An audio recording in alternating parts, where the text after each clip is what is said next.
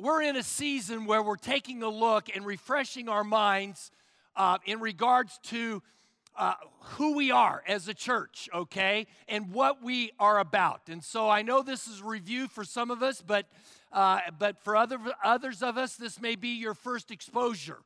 What are we about? Well, it's summarized in this statement. We call it the purpose statement. We believe a great commitment to the Great Commandment and the Great Commission will grow a great church and great Christians. It's based on two big portions of Scripture, the Great Commandment and then the Great Commission, okay? From there, we have our mission statement, which is how we seek to do this, and it is simply this. We join people seeking purpose and offer life through Jesus Christ. The way we do that is symbolized in this track. Now, what I want you to understand about this track, folks, I could teach hours on this track, but this track really symbolizes the 5 emotional needs that are met in your life when you begin to take these purpose-driven steps. You bring people into celebration, okay? That meets the emotional need of stimulation. You move them off into a commitment to Christ and a commitment to church. This meets the need of support, okay? Because we all need support. We need to be supported by Christ, being a part of His church, universal church, but also support in the way of a local church. From there, you move into step 2, which is about connecting, really understanding how you can be connected to Christ through some basic Christian habits as well as being in community. And that meets the emotional need of support. From there, we move people into step 3, which is about serving. This whole series is about serving, understanding the shape that God's given us. And that meets the emotional need of significance. From there, or I should say self-expression, because God wants you to be who you are. From there, we move people into step 4, which is about sharing your story and listening to other people's stories as you incorporate Christ's story into that storytelling time. And that meets the need of significance. There's a lot behind this. I cannot encourage you enough to be a part of the eternal purposes of God. Today, we're going to wrap up this series as we look at the last letter of the acrostic shape. But before we do there, we have got a person in the pew who serves at LifePoint, Marty. Okay, this morning, our final interview with Person in the Pew, I have Carlos Duke with me. And Carlos, tell me about your spiritual gift or your shape. My spiritual gift or my shape is the gift of serving, which is being available for people, volunteering, and just helping out. We love that so much about you. Now tell them what you do back there. And guest services are with the people that are in the foyers. As you walk in, we're saying hello. If you're a new visitor, we check you into if you have any information or any questions that you may have. If you have kids, we take you to the kids section. We even give tours. And hopefully, we will make you feel like you're home now. I think you do a great job at that. I see you out there giving tours all the time. So let me just say this, because I know you, and we pass in the hallways quite often. You've gone through a difficult year. Tell me about that. It's been a season of a separation and a divorce for me, so it's been a time of grieving and mourning and just a heavy heart for me. And you know, there was times when I passed you in the hall, I said, "How are you doing, Carlos? How are you doing?" And you would give me the smile, the thumbs up, you know, and I just want to say how awesome it is to have you come, even though I know at times you must not have felt like it. Now tell me, when you served, even feeling that way, how did you feel at the end of the day, knowing you had served? You know, something that the message is often talked about is finding purpose. And just coming here and being with the body of Christ and helping has given me joy. It's gotten me out of the house. It's helped me focus on others other than myself. And it's really helped my stress lower. So, Well, we just celebrate you. We thank you for all that you do. And, I think there's a scripture in the Bible that talks about when you serve, even when it hurts. When you're serving God and doing the right things, even when it hurts. And we celebrate you and thank you so much for that. Back to you, George. Let's give it up for Carlos. All right.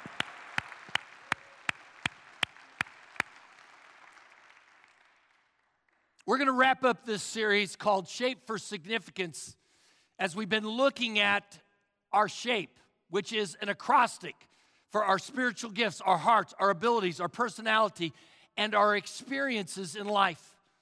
And today we're going to talk about how to use our experiences, like Carlos talked about, for the glory of God and for the good of others.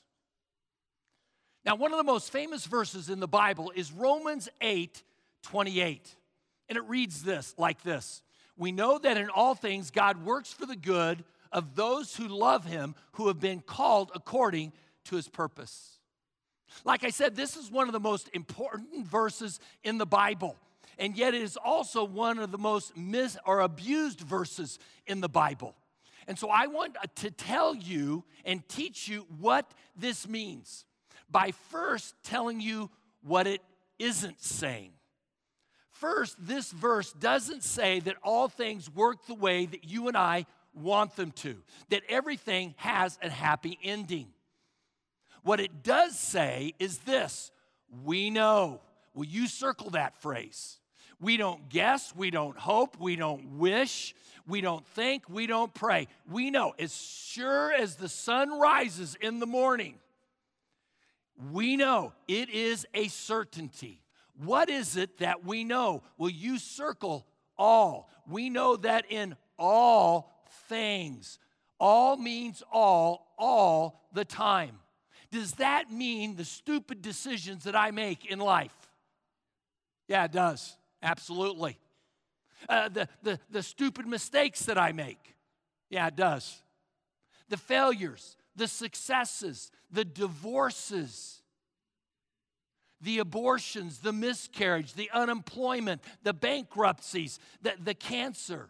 Does it include all those things? Absolutely. Folks, God fits it all in to his plan. Now, obviously, not everything in life is good. Folks, evil exists in our world. God is not the author of evil. God grieves when he sees sin in the world. But God has given man a free will to choose right or to choose wrong, to choose to be in relationship with him or to choose to reject him. God's given us that freedom. And so as a result, a lot of times we choose wrong. And as a result of that, hurt happens in our world.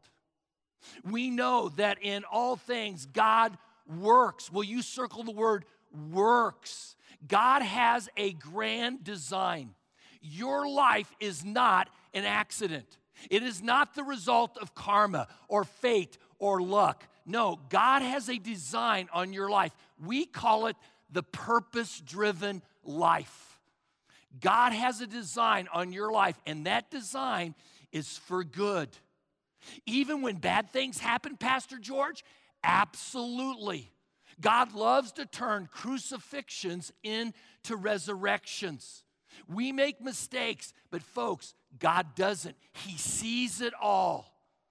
God works for good for those who love the Lord and have been called according to his purpose. Now, what I want you to understand about that is not a promise for everybody.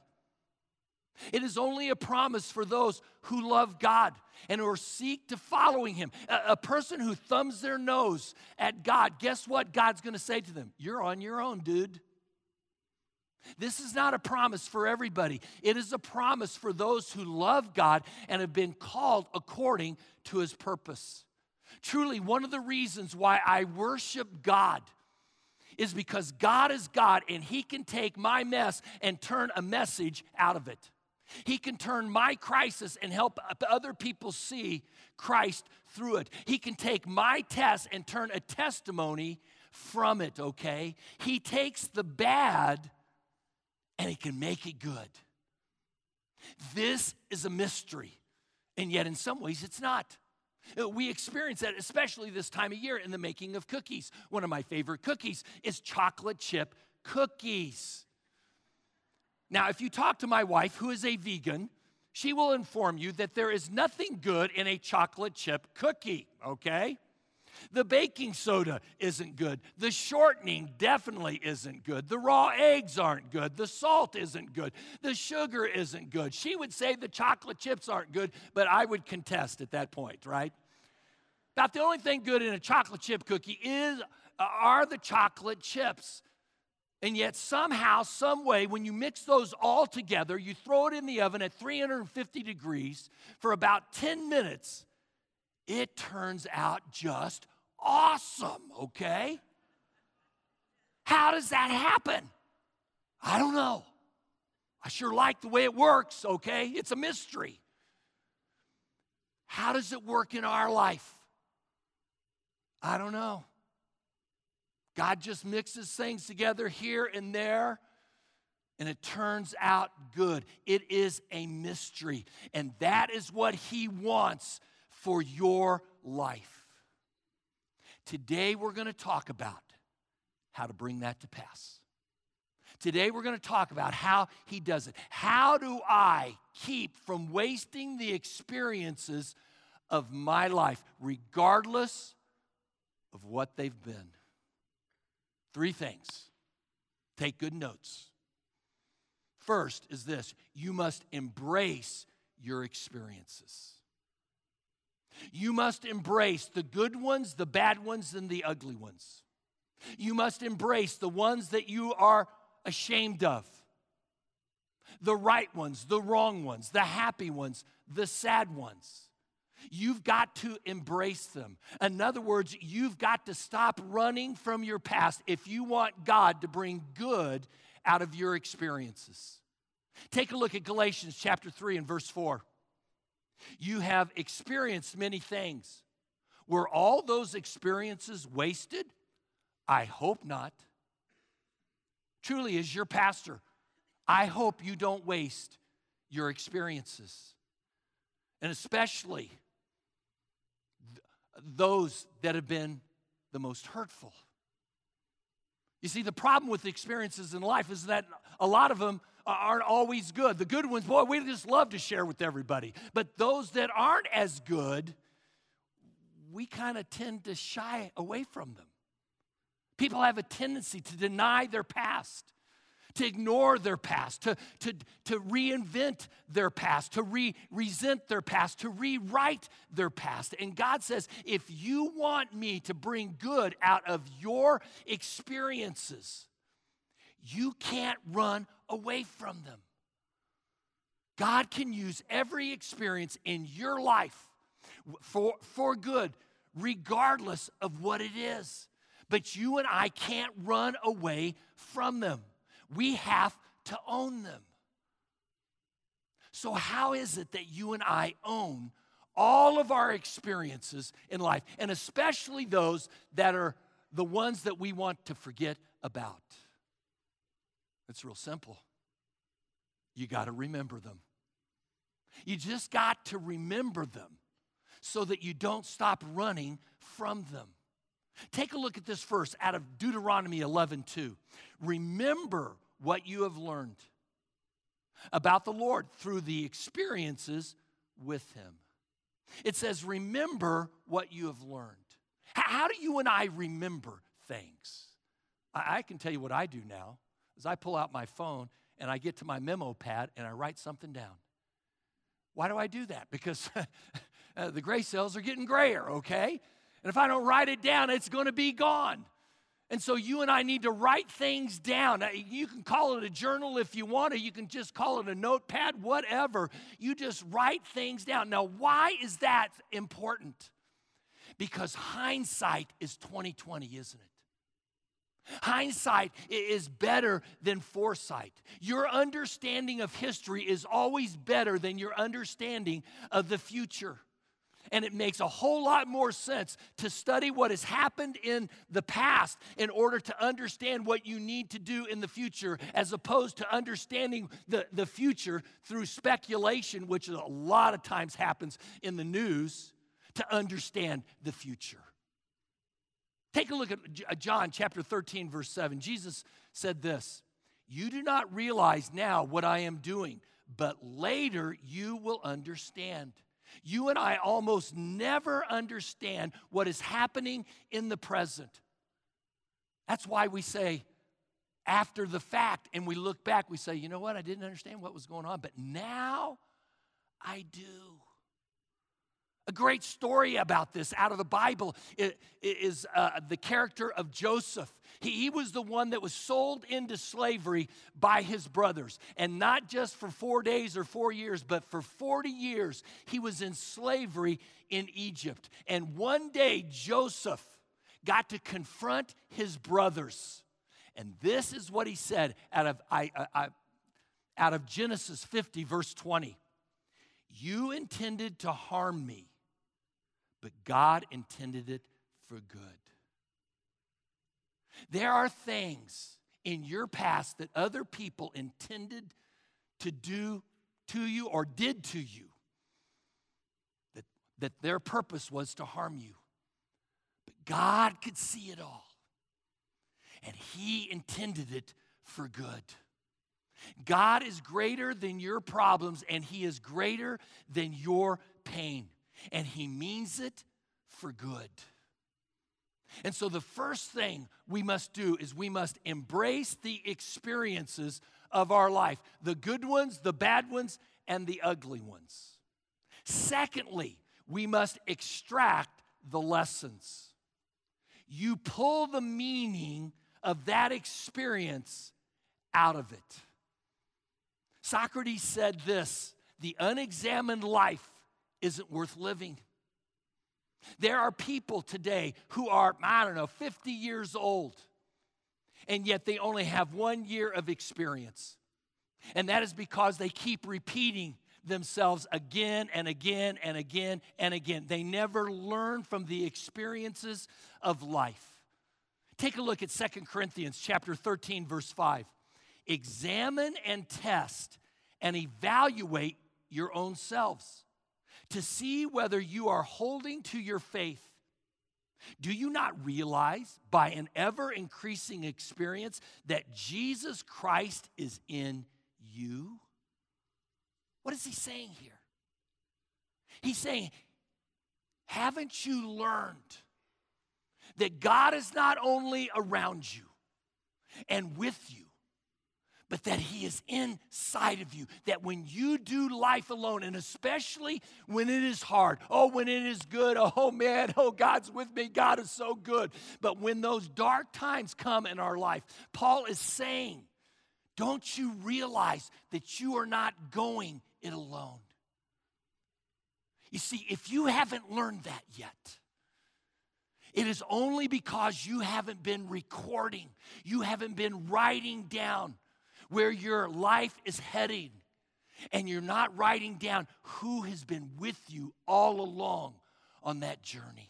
Yes, others may have forsaken you. Yes, you may have felt alone, but the reality is God is not only around you and with you, but He's inside of you. Folks, that only comes, as Paul says here, as we examine and test and evaluate.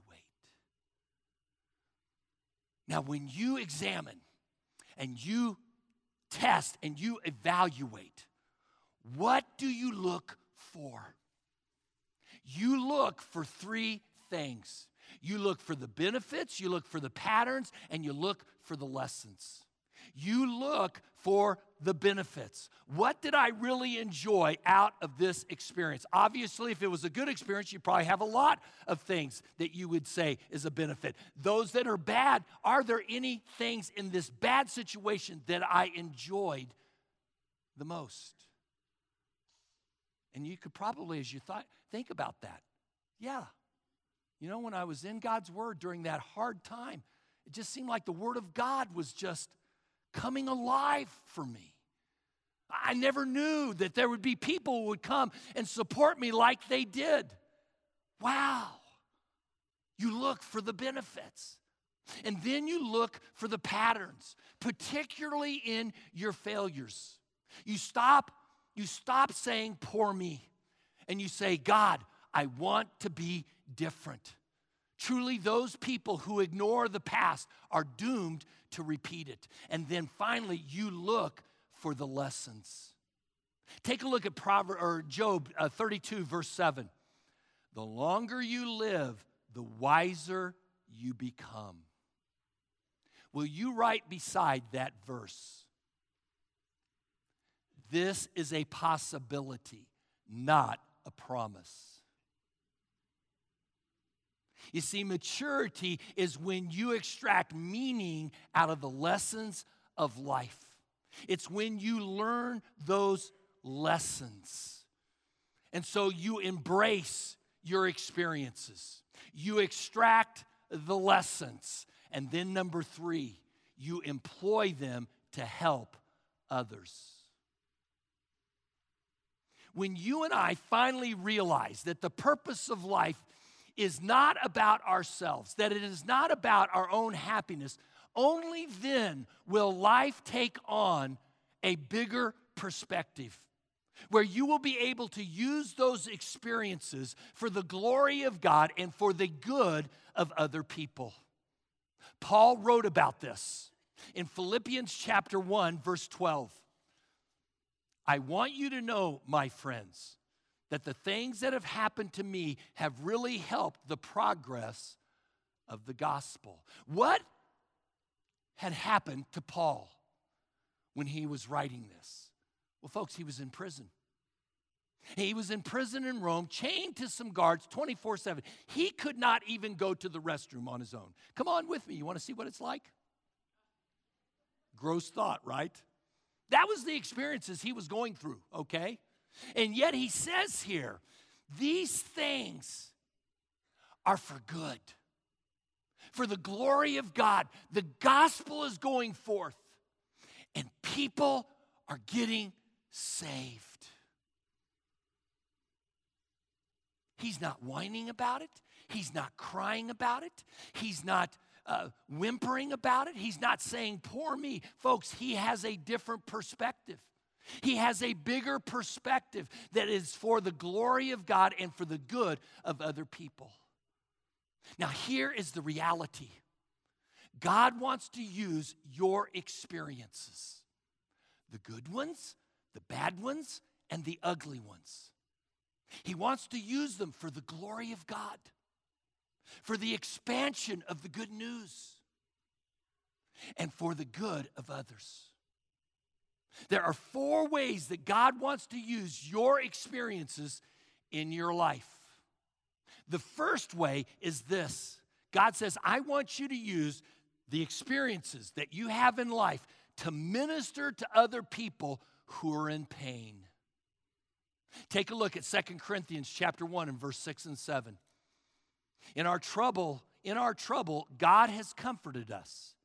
And this too to help you, to show you from our personal experience how God will tenderly comfort you when you undergo these same sufferings. He will give you the strength to endure. Here's the point. God takes you through trouble. And as he does, he comforts you.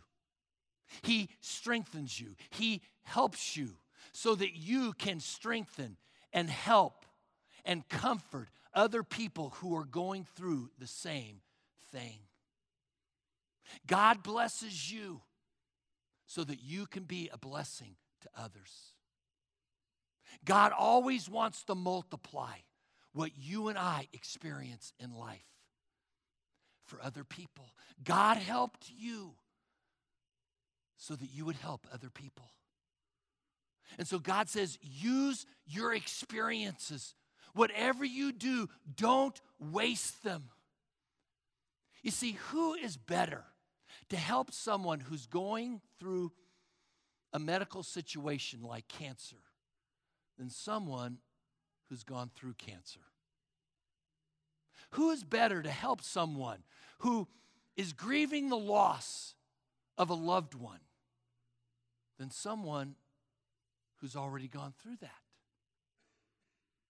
Who's better to help someone who's struggling with some kind of addiction than someone who's already gone through the recovery process? God says, I don't want you to waste your experiences. Don't waste them. Don't waste that hurt. He wants to use it to bless and help other people. But what do we typically say? This is not a part of my life anymore. I just want to forget about it. Do you and I realize that we truly help people better through our weaknesses than we do our strengths? We help people with our strengths. Don't misunderstand me. But truly, we help people better through our weaknesses than we do our strengths. When we share from our strengths, a lot of people will just discount that because they think, well, you're just talented in that area and because you don't have any problems. I could never do what you've done. But when you and I share our stories about our weaknesses and from our weaknesses by saying, you know what, I've been where you're at, been there, done that. And I was filled with fear. I felt shame. I felt regret. I was hurt. All of a sudden, people take note. If you and I don't use our experiences, guess what? They're going to be wasted. And all we're going to get out of them is pain. And so we embrace our experiences. We extract the lessons. We employ them to minister to other people in pain. Secondly, we employ our experiences to motivate people who are discouraged. You minister to people who are in pain. You motivate people who are discouraged. Truly, your experiences in life can inspire people when they are feeling down, doobie-doo, down, because they can see that you have gone through it. Take a look at this verse out of 1 Thessalonians 5, verse 11. Encourage one another and help one another. That's a pretty simple verse, isn't it? We're to encourage one another. We're to help one another. How does that motivate somebody when they're discouraged? I can think of a number of ways. One, it gives them hope. Secondly, it can help them overcome fear.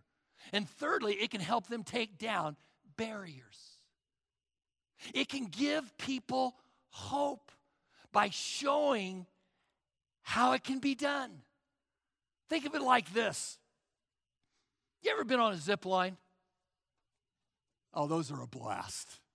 And let me take a different one. Have you ever been skydiving before? We got a skydiving ministry here, right? Oh, it is a blast. But when you go, you're nervous. And several planes take off with loaded people gonna skydive 13,000 feet up or so. And you're nervous. You got your suit on. It's tandem the first time, so don't be nervous, okay? And you see that plane go up and you see people landing. And one of them, after they land, they come to you and say, "This is my 5th time."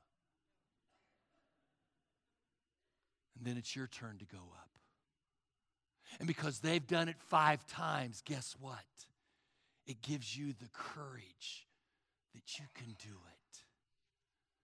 Folks, it gives people hope when you share from your personal experiences that because others have gone before you. The second thing that it does, it helps people overcome their fears. Truly, one of the most common feelings that people have when they're experiencing something totally new to them, and especially if it's challenging to their faith, is that a lot of times they think they're going crazy. I cannot tell you how many times I've had people come into my office and say to me, "Pastor George, I'm afraid that I'm going crazy." I don't know what in the world's going on. I think I'm going insane. And I have to honestly look them in the eyes and say, I want you to know something. If you weren't feeling what you are feeling right now, I would say that you are crazy. People who don't think they're crazy and have no feelings about things that you are going through, that they've gone through similar, hey, they're the ones that got it a little loose up here. You are not crazy. You are just being stressed out. And then lastly, it just helps us to break through barriers. When you motivate people from your personal experiences. Roger Bannister was the first guy who broke the 4-minute mile. And after he broke it, all kinds of different ones broke the 4-minute mile. He, in essence, gave them permission and allowed and took down barriers so that other people could do what they have dreamt about. And these kinds of things only happen when you and I share from personal experience. Personal experience is always more impactful than teaching. As you know, over the years, we're going to do something different this spring. You just be waiting and watching after the first of the year. But we've had Outrun Homelessness. And one of our sponsors is Rusty Taco right down the street. The guy who owns it is Joe. I know Joe fairly well. Over the years, we've really gotten to know one another, and I've shared some of my personal struggles in birthing a church. And I said, hey, what's it like for you birthing a company? I've shared some of the struggles of seeking to make an impact in our community. And over the years, Joe and I have developed a relationship. This last June, Joe called me up and says, George, I want to give you a T-shirt. Great. Super. What's up? Says, I want you to know I took a step of faith. A lot of people were against this, but I took a step of faith. I said, what's that, Joe? I made a T-shirt. Rusty Tacos on the front, and on the back, it's got Jesus, Texas, and tacos. Isn't that awesome? I love Joe. I love Joe with all my heart because he's a man of faith. He loves the Lord. And he's trying to figure out, how do I work this thing? And he took that step. He told me on that phone call, George, I bought 500 of them. They're almost all gone. Folks, sharing personal experiences is far more impactful than teaching. I tried Rusty Taco. You ought to try it too. I tried Financial Peace University. You ought to try it too.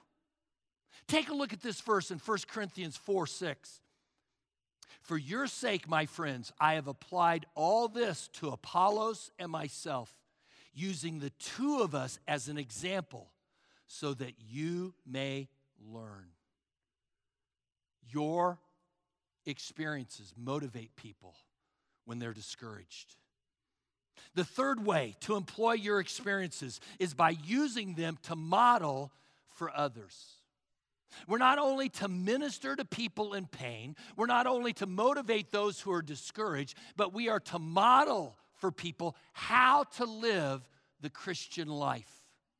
Take a look at Philippians chapter 3 and verse 17. Dear brothers and sisters, pattern your lives after mine and learn from those who follow our example. Notice that Paul said, follow my example. In essence, he's saying there, I am a model. Now understand something. To be a model, you do not have to be perfect. Paul was not perfect here. The word model in the dictionary refers to a smaller representation of the real thing. It's kind of like those Matchbox cars. You remember those little things? They're just a smaller representation of the real thing. One day, Mattel's going to make a smaller image of me, I think, But God wants you to be a model.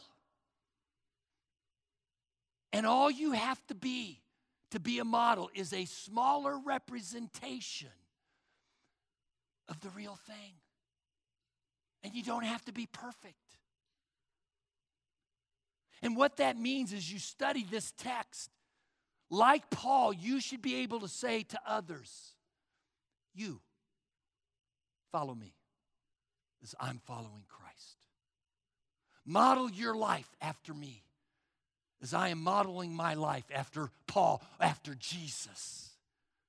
You don't have to be perfect. All you have to be is a smaller representation of the real thing. And frankly, I would rather the world follow you as you stand up and say, I think you should follow my life, as opposed to following some rock star or some Hollywood star. Because at least, as I look at our church, at least you're trying.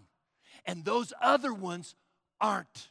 And yet most of the world will follow some punk that will be on the scene for maybe a year or two, here today and gone tomorrow. How many number one hits do we know?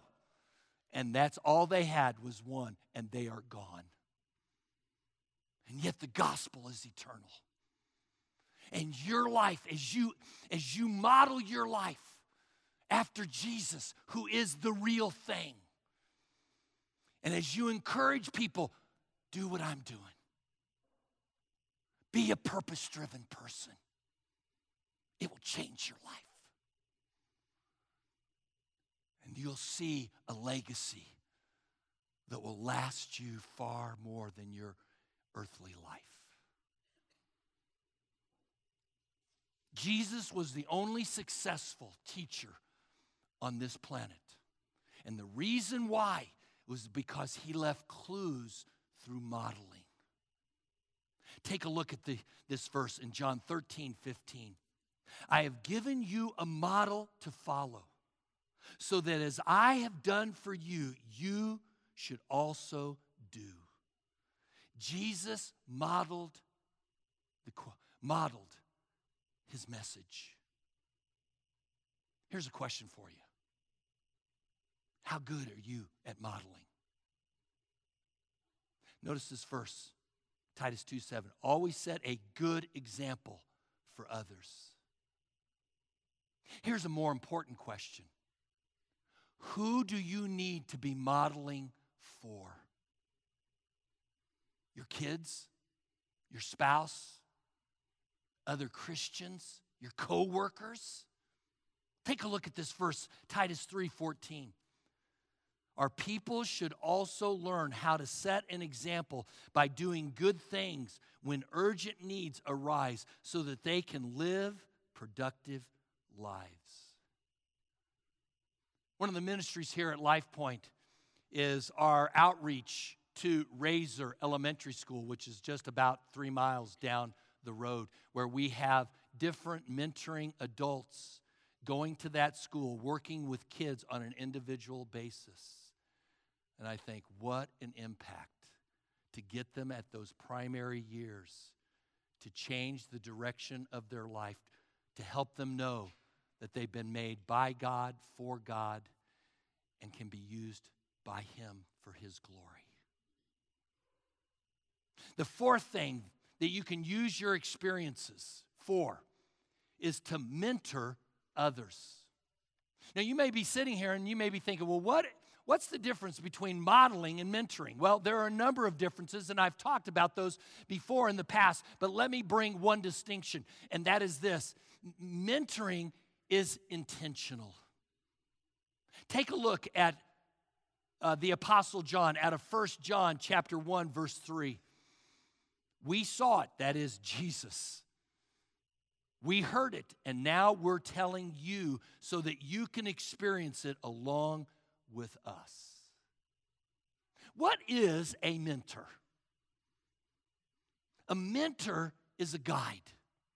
He is a counselor. He's a spiritual coach. A lot of different times I'll describe myself to our spiritual family. I'm not just your spirit, I'm your coach. I'm your spiritual coach.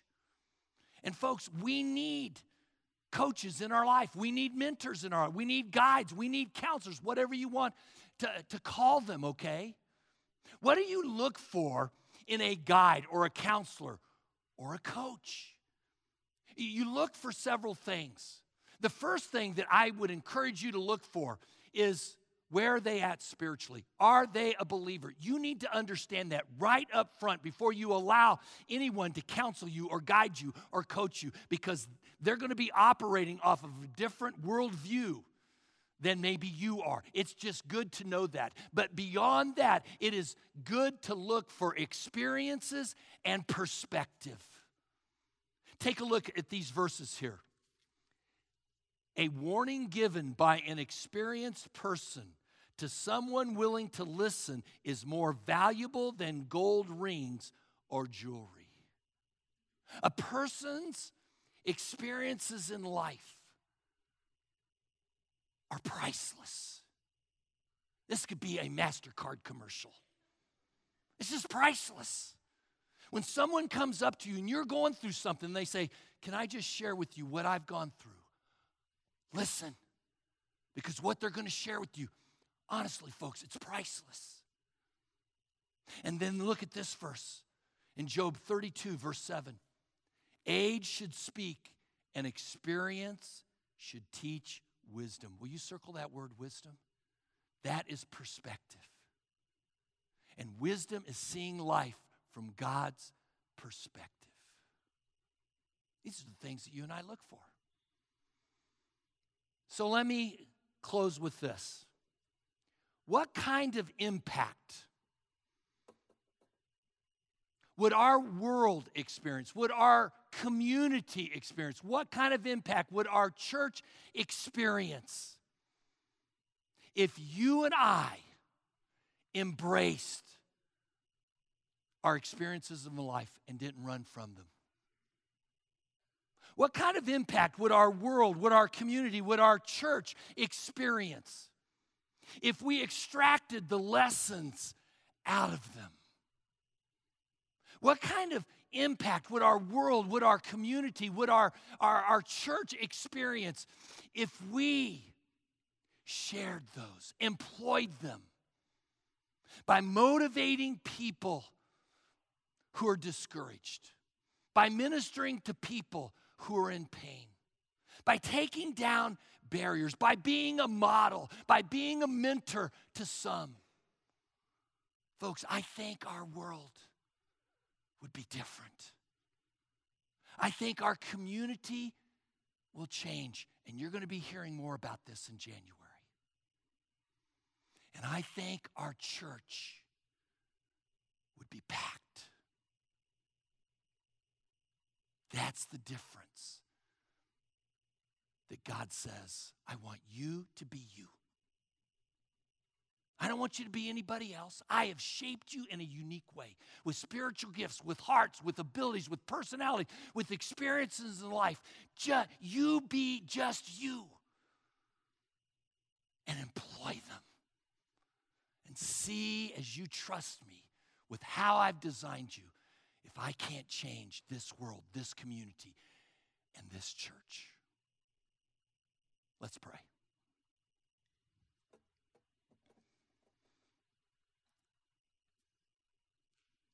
Lord, I just thank you that you didn't just create us and leave us to figure things out for ourselves, but you gave us a shape, God. Sometimes as we look at ourselves, we can't see it. We're just kind of blinded. We can't see the forest for the trees. We can't see the trees maybe because of the forest. We just don't see it, and it is a mystery. But I thank you that once we step across the line of faith, you give us spiritual eyes to see what we couldn't see before. That you have a will for our life. That you have a destiny for our life. That you have a purpose for our life. To be instruments in your hands. For your glory. For the gospel. For the good news that it might spread. And for the good of other people. And Lord, I just want to pray for us as we wrap up this series. God, we're entering into really kind of a challenging season of the year where there's so much activity going here and there. raising all kinds of questions in our minds about the holiday season. What gifts are we going to buy? What food are we going to have? Where are we going to be eating at? Are we going to go see mom and dad this year? And it's easy, God, in the hustle and bustle of everyday life to forget that you're a part of it and that you know what's happening and that you've equipped us for it by giving us the shape that we have. And may we be those, God, who take a moment to reflect on how you've made us, rejoicing in it, that we're unique, that we're special, that we're valuable, God, but using it for your glory and for the good of other people. So, God, we want to give you this. We want to entrust this series to you and ask you that you would help us, God. In Christ's name we pray. Amen.